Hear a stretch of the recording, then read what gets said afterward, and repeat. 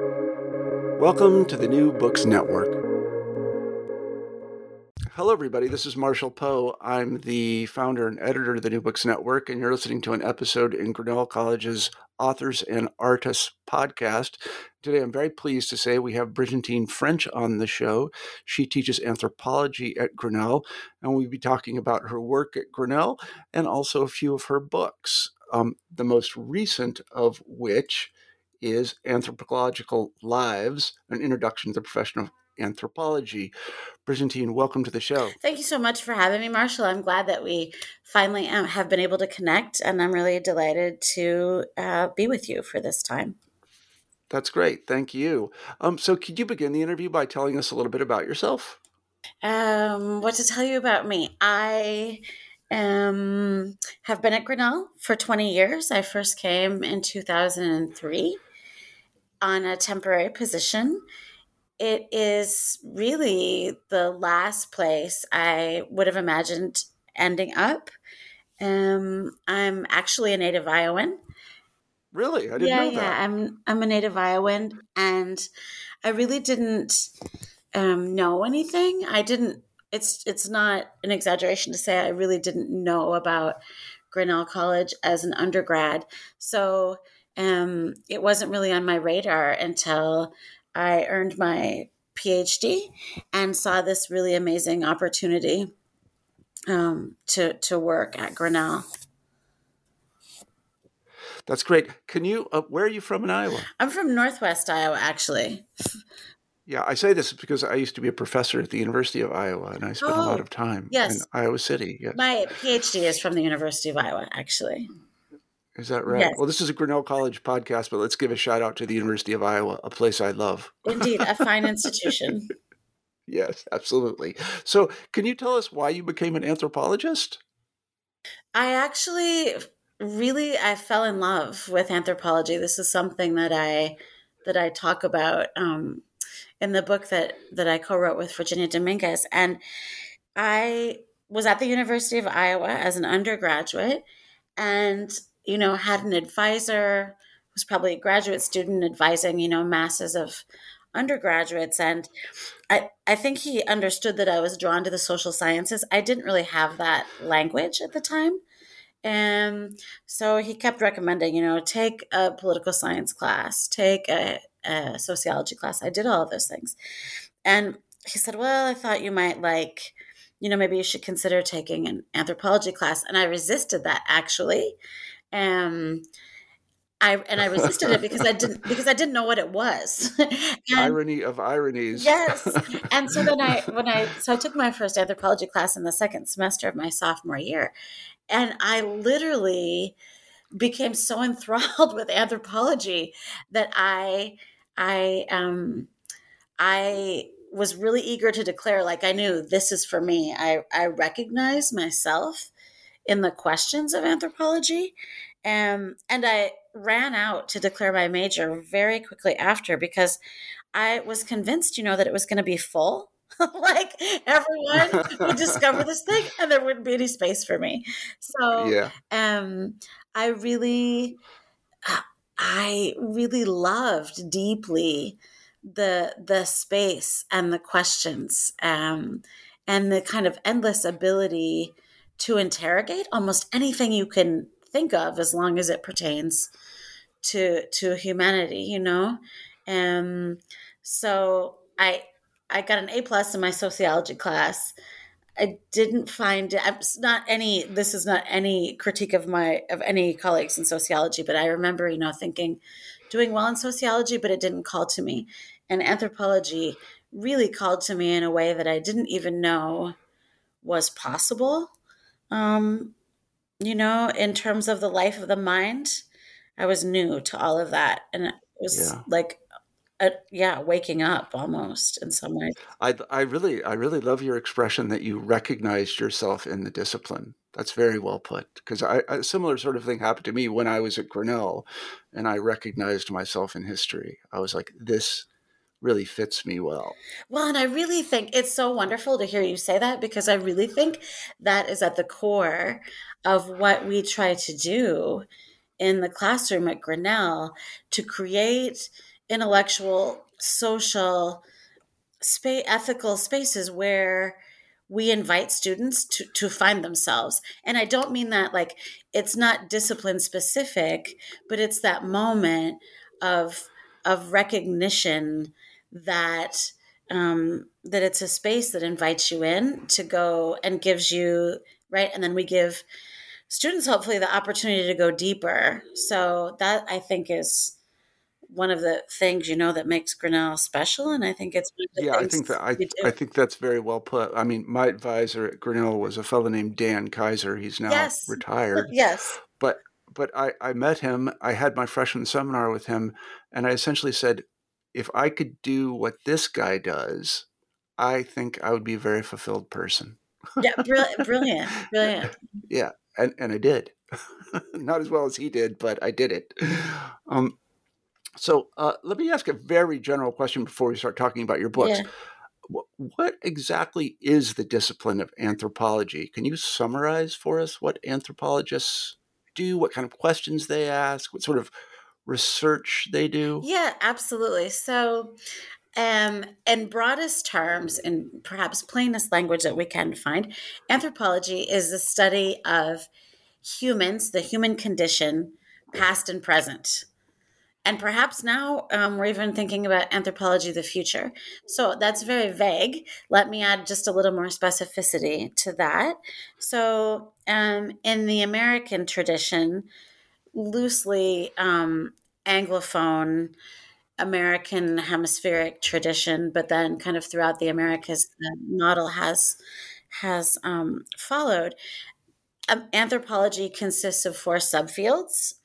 And the idea is that as a discipline, we think holistically. So those subfields are cultural anthropology or sociocultural anthropology, biological anthropology, archaeological anthropology, archaeology, and then linguistic anthropology. And the idea is to think about whatever question that you want to ask about humanity, about humans, about why they do what they do, from a holistic perspective.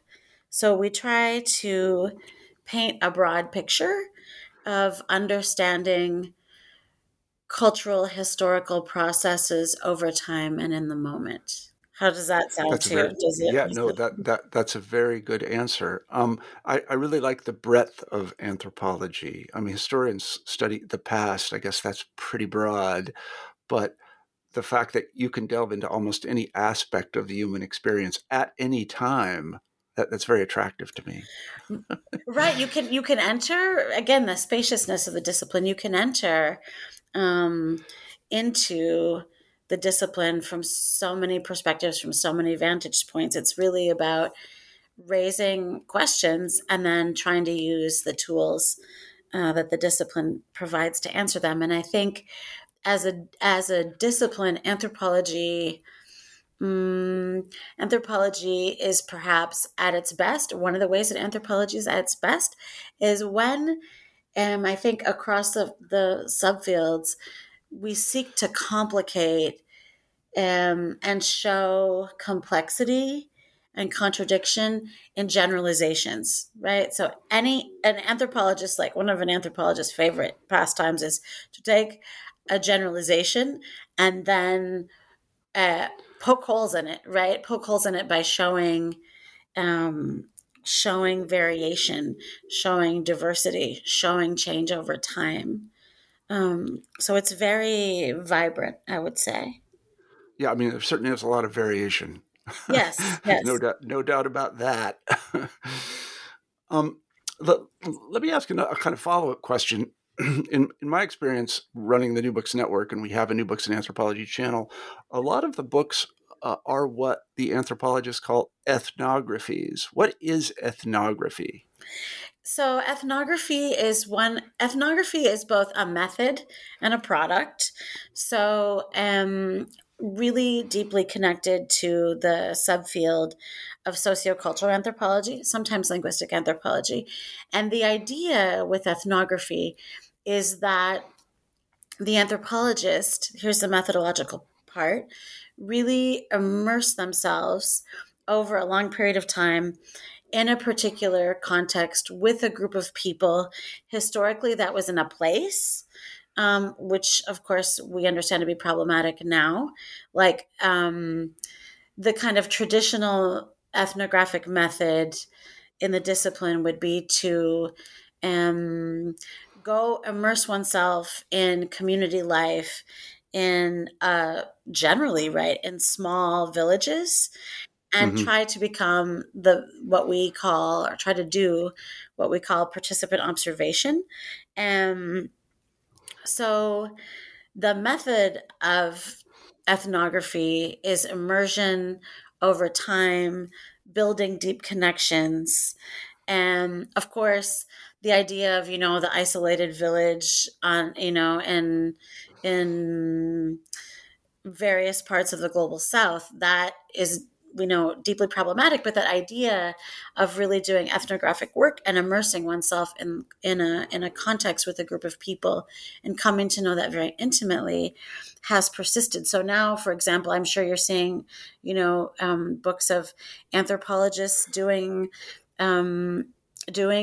ethnographic method among Wall Street Yeah, traders, right? yeah, yeah, Or yeah. among, We did. I think we did the book you're yeah, referencing. I'm yeah. not. Yeah. So that's the method part, and then the other part is then writing that up in a particular kind of narrative and analytic way. You can produce an ethnography as well, right? So both method Hmm. and text. Let me another follow-up question prompted by what you just said. One of the things that we try to talk about in history is that we need to be objective. We need to remove ourselves from the context in order to tell the truth about what was going on. It seems to me that if you're doing an ethnography, this is particularly difficult because you're kind of becoming one of your observants. I'm not sure the right word here. You're participating. Yes. How do you maintain a, a distinction between you as the anthropological scientist and you as a member of that community? That sounds very difficult. It is right. It is very, of course. I mean, you're absolutely right. It is very difficult, and I would say historically in the discipline, the idea was to be as quote unquote objective as possible. I would say that disciplinary position is not, by and large, we understand that to be not tenable. So I think Yeah. instead of, where we arrived. So I grew up with anthropology in the middle of in the middle of a disciplinary crisis. Of course, that's not a crisis, um, not a crisis the kind that we like to, that we want to highlight today, but it was an epistemological crisis in the late 80s and early 90s, where the question was around this. Well, we understand we can't be objective because there are all of these issues of power, of inequality, of who gets the right to represent. So how do we continue with anthropology? Or, as some people said, well, anthropology is dead because we don't believe in objectivity anymore, right? Well, of course, Hmm. anthropology persists. So I would say where we have come, and really, this is the anthropology that I grew up with, is epistemologically, right? Rather than trying to be objective, we try to be self-conscious and intentional about our own positionality vis-a-vis the work that we do, right? So instead of trying to hide under objectivity, we try to say, okay, here are the fault lines. Here was my position among these people. Here's why I did the work that I did, so that folks can kind of sort out where and why one's alignments in an ethnographic context occurred. So I started doing research as an undergraduate in Guatemala. And the year that a Guatemalan woman named Rigoberta Menchú won the Nobel Peace Prize. And in the Guatemalan context, indigenous Guatemalans and the North American scholars who were working with them, folks that I trained under, the clear position was there is no neutral place for writing about indigenous language and cultural revitalization, Maya language and cultural revitalization. You're either supporting the work of indigenous scholars in a context where there was genocide against them, or you're part of another project that has served to subordinate them in various ways. So I would say most of us, yeah, I mean, of anthropologists of my generation and then going forward, we understand that we're always positioned as complex human beings, and the best thing to do is to acknowledge that and work with it in our writing and in our text. We call that reflexivity. Yeah, Right. and that's I want to use the word obviously. That's obviously more epistemologically honest because we are all actors in the world. We do come from places and make assumptions and have positions. And I don't want to say hiding. Objectivity is an important idea, but I don't think you should make too much of it.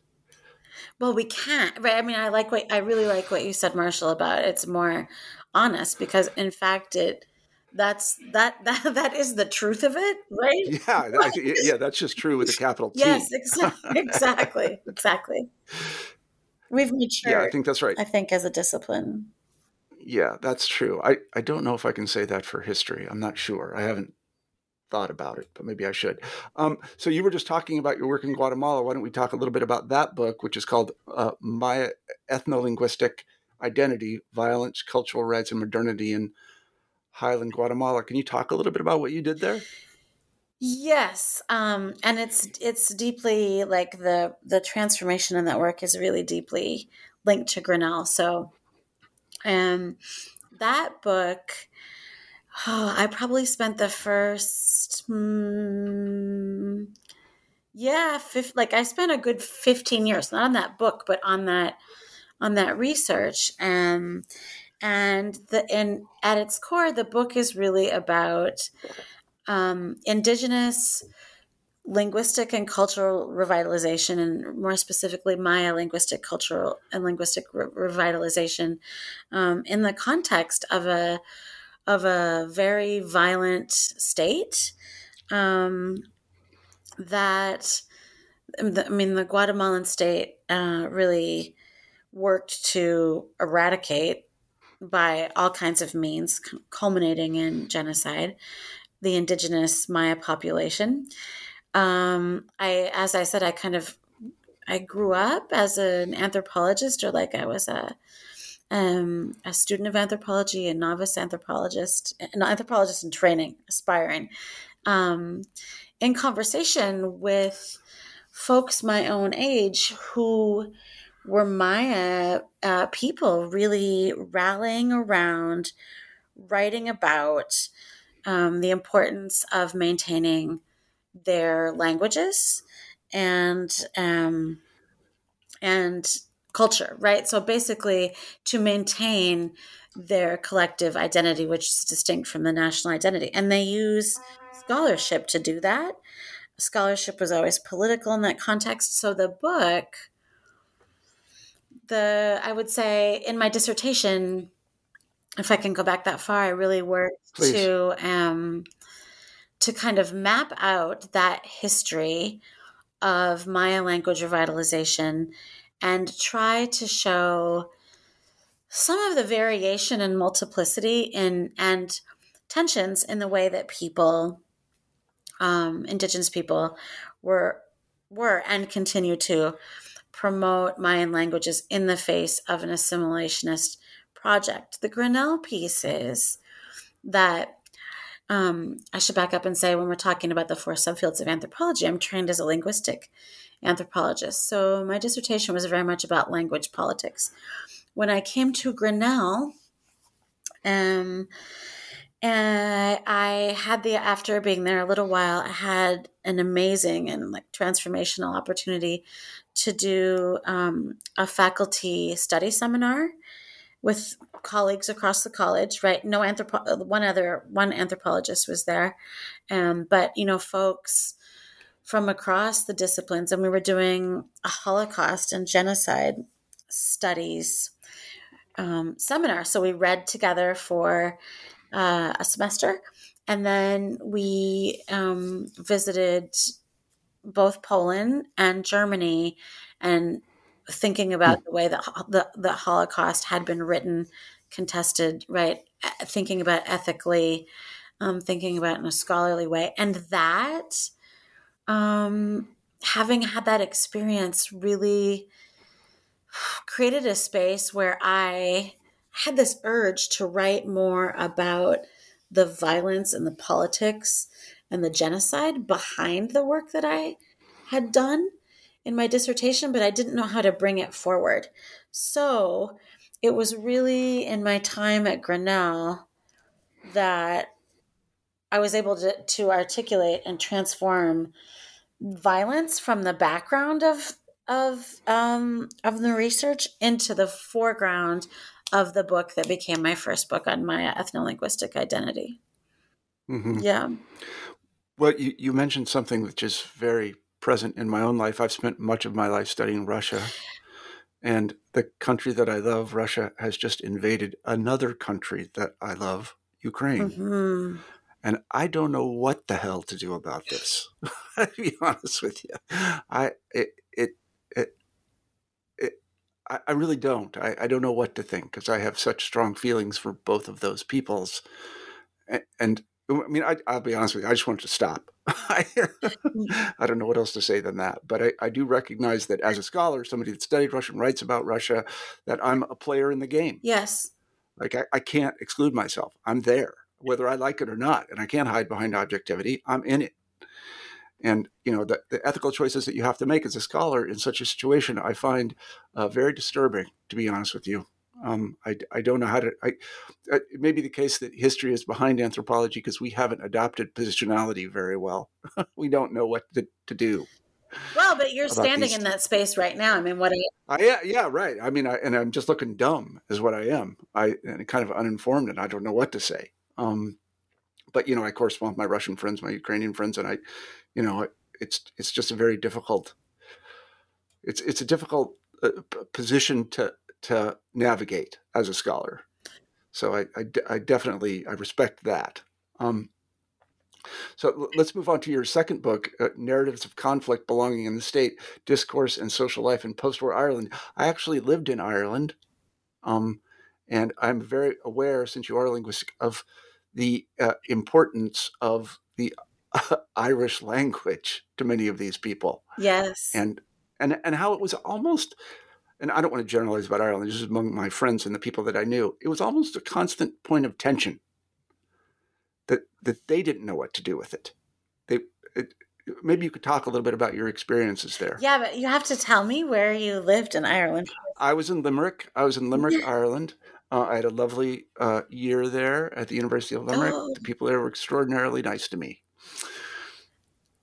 And yes, so are you going to go, I want to just ask one more question. Have you been back, or are you still? No, I haven't been back. This was 20 years ago. Oh, wow. So the Ireland research, well, let me back up and say, right, our work is always relational, and these questions of a history of violence, right? Violence, national identity, the place of language in politics of belonging were so central in Guatemala, and they're very central in Ireland in a different way, right? And I wanted to continue asking those questions and related questions, but in a different context, right? Because being an anthropologist in Guatemala is very different than being an anthropologist in Ireland, and I felt like I needed to take that on, both my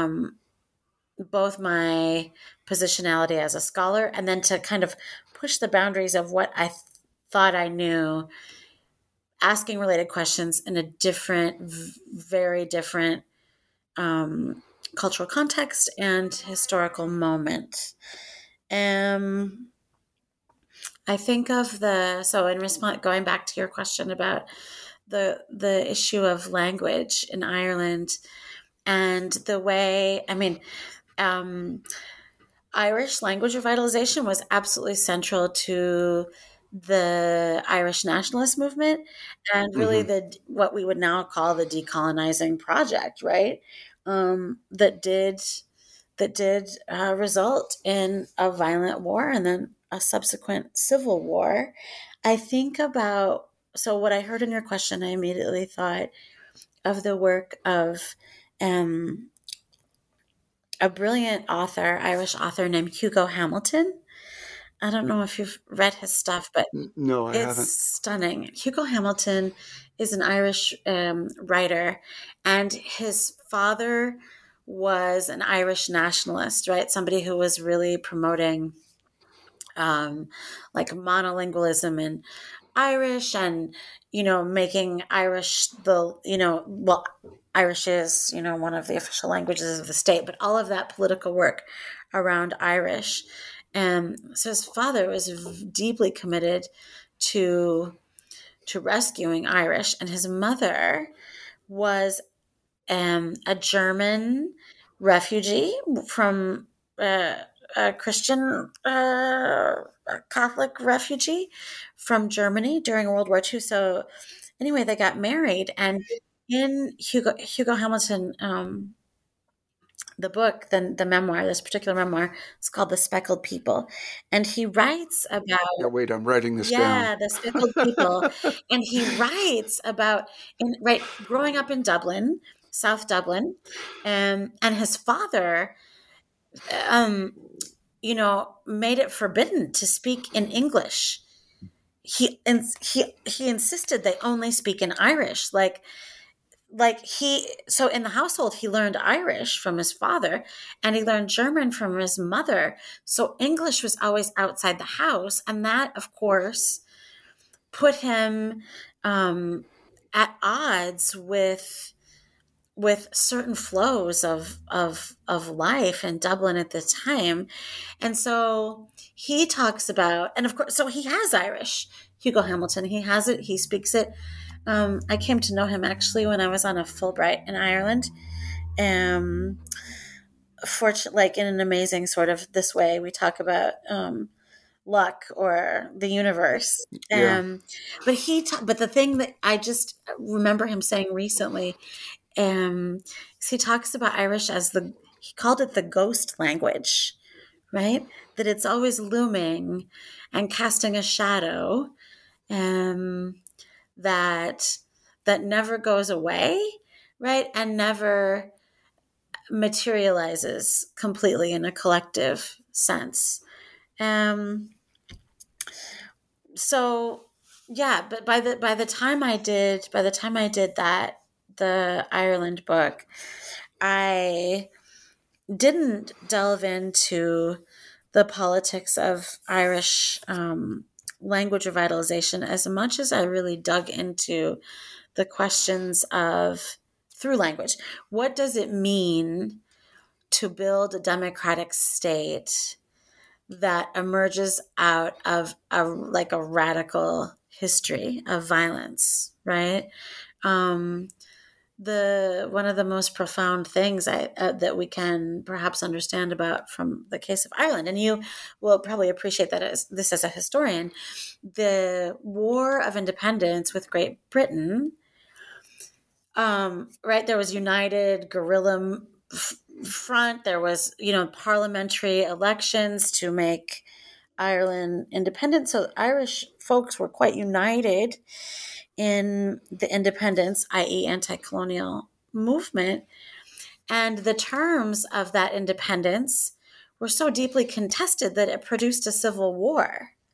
So then you had people who were on the same side one day, Same side, yeah. executing each other, 5 days later. So, and the division of the island. So what I really wanted to dig into is, in those early years of state formation in the Republic, how did conflict and violence persist, transform, and then how did that work out in terms of trying to build a democratic apparatus? So language, discursive data, like language rather than an object of interrogation, Irish or English, discourse, and the language used that people use to talk about these things really became the object of my inquiry. And I'll say one more thing about that, because it's some, like, you should tell me, Marshall, if I'm going too far afield. But one of the most surprising things to me that I discovered in that process is that I was looking at court documents, court records. And in Ireland in the 1930s, there were tons of people brought before the courts for charges of bad language. Here's the language part. For, like, here they appear, charges of bad language, right? And that means they were swearing and carrying on, in public spaces. But it turns out that it really wasn't that big deal if men were occasionally brought before the court for cases of bad language, but it was predominantly women whose language was being policed and brought before the courts when they were carrying on about and swearing in public. So there's this really interesting thing happening with gender and language in the context of this new state, right? That's trying to be equal. So I think my overall point is language as an object, in the Guatemalan case, transformed in my second book into language as a kind of social performance and a code that people use strategically. And then, of course, right, gets policed quite differently depending upon one's identity. And so, just so I understand, there were laws on the books that said you couldn't cuss in public. Yes. Indeed. Yeah, that's hard for to speak of my own positionality. That's hard for an American to imagine. Yes, very true. Very true. Yeah, very hard. But I really liked your expression about the Irish language as a kind of ghost language, and I don't want to offend any Irish people or anything like that. It brings to mind experiences that I had in Ukraine decades ago now, and I would meet Ukrainians. We'd speak Russian, and I'd ask them if they knew Ukrainian, and they said, "Yes, I know Ukrainian, and please change the topic." And why? Because it was dangerous, or because it's just that they did, it wasn't something that they were particularly interested in or proud of. They were much more interested, and they knew I couldn't converse with them in Ukrainian.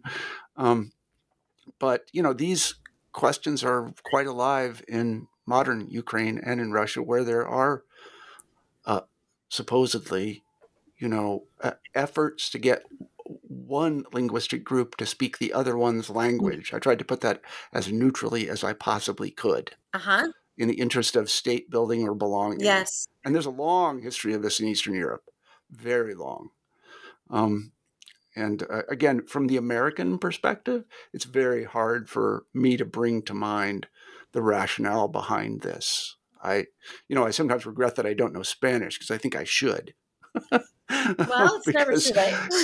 No, it is never too late. But yeah, Duolingo, here I come. Because, a huge proportion of Americans speak Spanish, and I'm just fine with that. I just feel sort of ignorant that I don't. So thank you for that. You brought me back to Ireland. Let's talk about anthropological lives a little bit. You did something which I would like to do with historians. That is, interviewed a bunch of them about what they do. Yes. So this was kind of, can I call it? So explain the research process for this and why you did it. Well, this project, actually, I have to say, was the idea for the project and to interview anthropologists absolutely driven by the vision of my colleague, my mentor, my dear friend, Virginia Dominguez. When she was president of the American Anthropological Association. So we often, and what kind of the initial thing, so now I'm revoicing her words. Of course, I'm sure right inside the Actors Studio. Yeah, I do. Virginia had this idea that she wanted to do like inside the president's studio when she was the president of AAA and interview, interview anthropologists of all ilk, or at least not of all ilk, because we can't do that, but of a variety of different kinds of anthropologists positioned very differently, institutionally and in public life, precisely in this kind of public facing way, kind of in the way that we're talking about here, to say, what is anthropology and what do anthropologists do? And to show, I think, the robusticity and the space of the discipline outside, right? In public, because we all of us, I've never met an anthropologist who hasn't confronted the Indiana Jones scenario or the Right. digging up bones scenario. Right. And we don't necessarily, as anthropologists, do a good job of, I think we do a great job often, right, in the context or in for those people who join us. But for outsiders, folks don't understand what anthropology is because we haven't done a good job of that. And then therefore, I think and Virginia and I would agree, right, that we lose space in creating relevancy for our work and, making it matter somehow. So it was really a book for, not for, right? It is a book for potential interlocutors of anthropology, students whose, parents want to know what they're spending all this money in their undergraduate education for, or what if somebody wants to hire, like somebody applies for a position and they have a PhD in anthropology. Well, what's going to happen with that? So it's really the impetus was really about public facing, kind of opening the doors and saying, this is what the discipline does, and here's what lives can look like, and here's where our contributions might be. Yeah. Well, kudos to you and Dr. Dominguez, because this is an issue quite close to my own heart. One of the things that I felt when I was a professor is that we didn't do a very good job of explaining to the public what the hell we were doing. And because the pressure, at least in history, is to publish articles in obscure journals and books and that not very many people read. But a kind of general sort of explanation of the value which historians, in my case, do for the Commonwealth was almost universally lacking. Mm. And so in the absence of us telling people what we were doing, we were let other people do it. And that did not work well. That's never good, right? It's usually better to be the author of your own narrative. Yeah, that's exactly right. So, one of the things that the New Books Network tries to do is get the voices of scholars across 100 disciplines out there, so you can actually see that they're real people. I mean, the first question that I always ask in all of the interviews I do is, tell us about yourself, because you and these books you write and the articles and the teaching you do doesn't fall out of the sky. Like there's a story there that is often very interesting and revealing, as in your case. So could you, what did, this may be too general a question, what did you generally discover having done all these interviews? I would say the thing that stands out most to me, the thing that stands out most to me about that work is, you hear me pause, like, what is my hesitation? I'm going to say this and then I'll qualify. Well, that means you're thinking. Yeah, and I like that. I mean, it's sort of, I would say, and I tend to think this might be something inherent. I mean, not inherent, but this might be something about the particulars of the discipline, is that folks who study anthropology and then who became anthropologists, it's almost like a secular vocation, in the sense that folks, the thing that I said about how I fell in love with anthropology, which is deeply linked to my development, as an adult human being, this spirit of like people feeling like anthropology is a calling occurred again and again and again and again. Like it's this deep dedication to not to the discipline, but kind of, I mean, of course to the discipline, but a deep dedication, like this is the work that I must do, that I'm compelled to do, and anthropology allows me to do it because everybody's doing different work. So it's not Mm-hmm. like there's not unity in, oh, we're all dedicated to doing the same work. It's like we're all the folks, not all, but the folks with whom we were able to talk and think, um, all shared this deep commitment to their trajectory of becoming and remaining in anthropology. But that might be from inside a museum. That might be from inside a classroom. It might be from working on advocacy issues, right? Or within a legal context. So that was surprising to me. Well, I think this notion of calling is true for a lot of scholars across a lot of disciplines, because I think one thing the public at large doesn't recognize is the degree of sacrifice that you have to make to do this. I mean, they think of it, the tenured professor in their office with their feet up on their desk, teaching, 6 hours a week, and think, what a cushy job. It's not like that at all. Right. Do you find, Marshall, I'm very curious about that. Like, do you find that that kind of that secular vocational calling to do this thing? Do you find that kind of across disciplines? Is it something Oh, that I you think so. hear all Yeah, the time? I definitely think so. Yes. I It's so mean, interesting. these people are very devoted to their work and their disciplines. It is kind of like a calling. They will do it for almost nothing. Yes. They will continue to do it. I mean, just to speak autobiographically for a second, I resigned my professorship at the University of Iowa.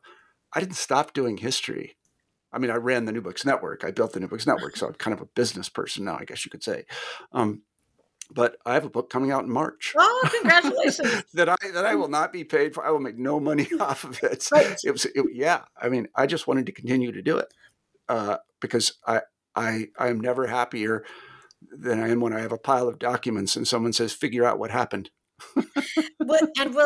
Are you bringing someone in to interview you about your book? I hope. Yeah, Oh, probably. Yeah. I mean, given that I'm thanks. the editor of the network, I can probably find someone to talk to Yes. me about it. Well, But congratulations. I just really, I really wanted to continue to do the work. I mean, even though, in terms of my kind of more general project, which is the New Books Network and public education and these things, which I think is very valuable, there was still this piece missing. I wanted to do this other thing. And so I carved time out of my schedule. I mean, I told you in an earlier exchange of emails, I get up at 4:30 every morning, That's partially incredible. so I can get a couple hours to do this because then I have to go to my day job, which is the New Books Network. Oh, you're writing at 4:30. You get up to do your own writing Yeah, at I get, yeah, 4:30. well, yeah, Well, no, I get up and I do some, yeah, I give myself a couple of hours to do the thing that I really love to do. yeah. And then I go, well, I mean, I love this too. I mean, it's very valuable and I get to talk to people like you, which is very rewarding, and we're educating the public, and that's great too. But from a kind of idiosyncratic or almost, I want to say like narcissistic point of view, I like doing this work. And I'm not paid for it now. I don't care. Right. It's never about the money. No, No. Nope. no. Anybody that goes into academia looking for money is in need of a talking to. Indeed. Indeed. Well, thank you very much for talking with us today. We have kind of a traditional final question on the New Books Network, and that is, what are you working on now? Because that's another thing people don't understand. Academics always have another Yeah. project, always. So I have two projects actually. Yeah, there you go. One is one project is a circuitous return to the Guatemalan context, and I'm working on a project that's focused on Indigenous genocide survivor testimony. So Maya genocide survivor testimony, again, thinking about language and narrative, right? A way of telling stories, what that can tell us about survivorship, about justice, about hopes for the future. So I'm I'm chapters into a book project on that. I'm really gratified to say that this book, this research project I'm working on with my colleagues in Guatemala, folks who were doing advocacy, scholars who were doing advocacy around Indigenous language and identity, who have continued to work. I'm finally arriving at a place where we're doing explicitly collaborative work rather than maybe implicitly before. So I'm working on that. So it's very much it's a book about memory, right, as opposed to history. Memory and how violence lives on and is transformed. How we can find that in my genocide survivor testimony. And then the other thing that I'm working on is a project or some connected projects around also the linguistic part, around what we call femicide or feminicide, which is right, the murder of women as a gendered crime. So like when women are murdered because of their gender, as a social as a social political phenomena that crosses borders. So I've written a little bit about that, public pieces, actually. I had the support of Grinnell College to write a couple of things that appeared in recently, very short things, in Ms.com.